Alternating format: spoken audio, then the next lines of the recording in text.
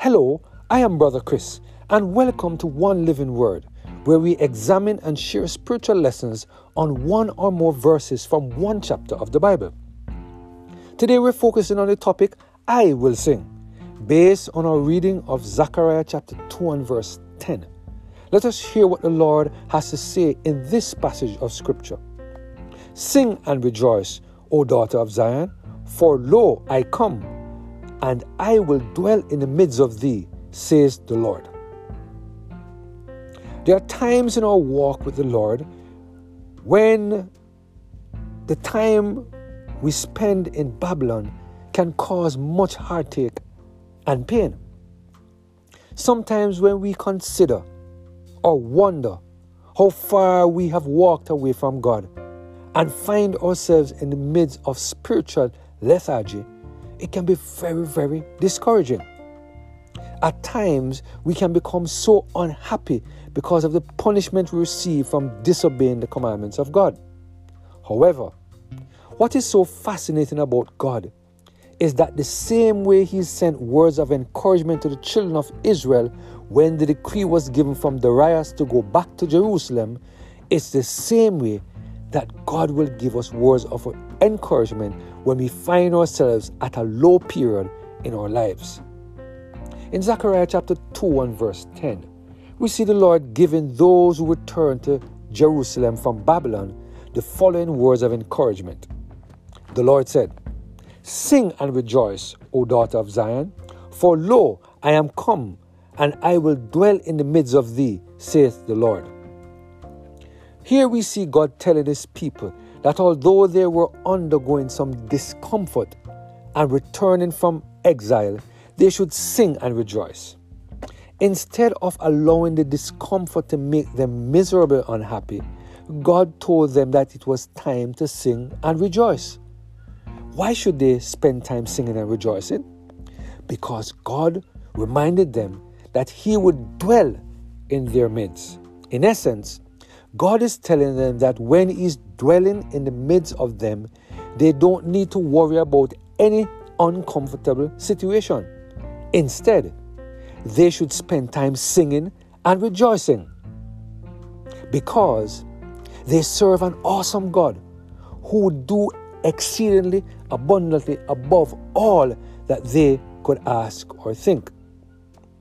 Matthew Henry, in his commentary on this passage of Scripture, said the following, and I quote, Joy proclaimed to the church of God, to the daughter of Zion that had separated herself from the daughter of Babylon. The Jews that had returned were in distress and danger. Their enemies in the neighborhood were spiteful against them. Their friends that remained in Babylon were cool towards them, shy of them, and declined coming in their assistance. And yet, they were directed to sing and to rejoice in tribulation. Note, those who have recovered their purity and integrity and spiritual liberty, though they had not yet recovered their outward prosperity, had reasons to sing and rejoice, to give glory to God and to take comfort to themselves. Those to whom God comes have reason to rejoice, for He will be to them their chief joy. God will come, not to make them a visit only, but to reside with them and preside over them. I will dwell in the midst of thee. End of quote. Today, God is reminding us that we don't have to wait until the outward prosperity is shown in order to sing and rejoice.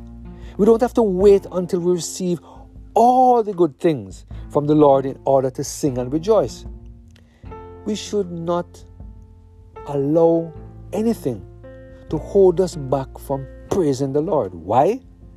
Because God not only has restored our purity, integrity, and spiritual liberty, but God is also with us. In His presence, there is fullness of joy, and at His right hand, there are pleasures forevermore. Today, God is reminding us that just like the children of Israel, He has given us a lot of reasons why we should sing and be joyful in the Lord. It is my prayer that we will ask the Holy Spirit to take full control of every single area of our lives so that we will sing the praises of the Lord and be joyful in the Lord for all the wonderful things that He has done for us. Let us pray. Heavenly Father, we thank You for reminding us that in every situation we should sing and rejoice. You give us reason all the time for us to sing and rejoice. I pray, Heavenly Father, that the spirit of singing and rejoicing will take over our lives going forward, we pray, through Jesus Christ, our Lord. Amen. Have a blessed and Holy Spirit-filled day.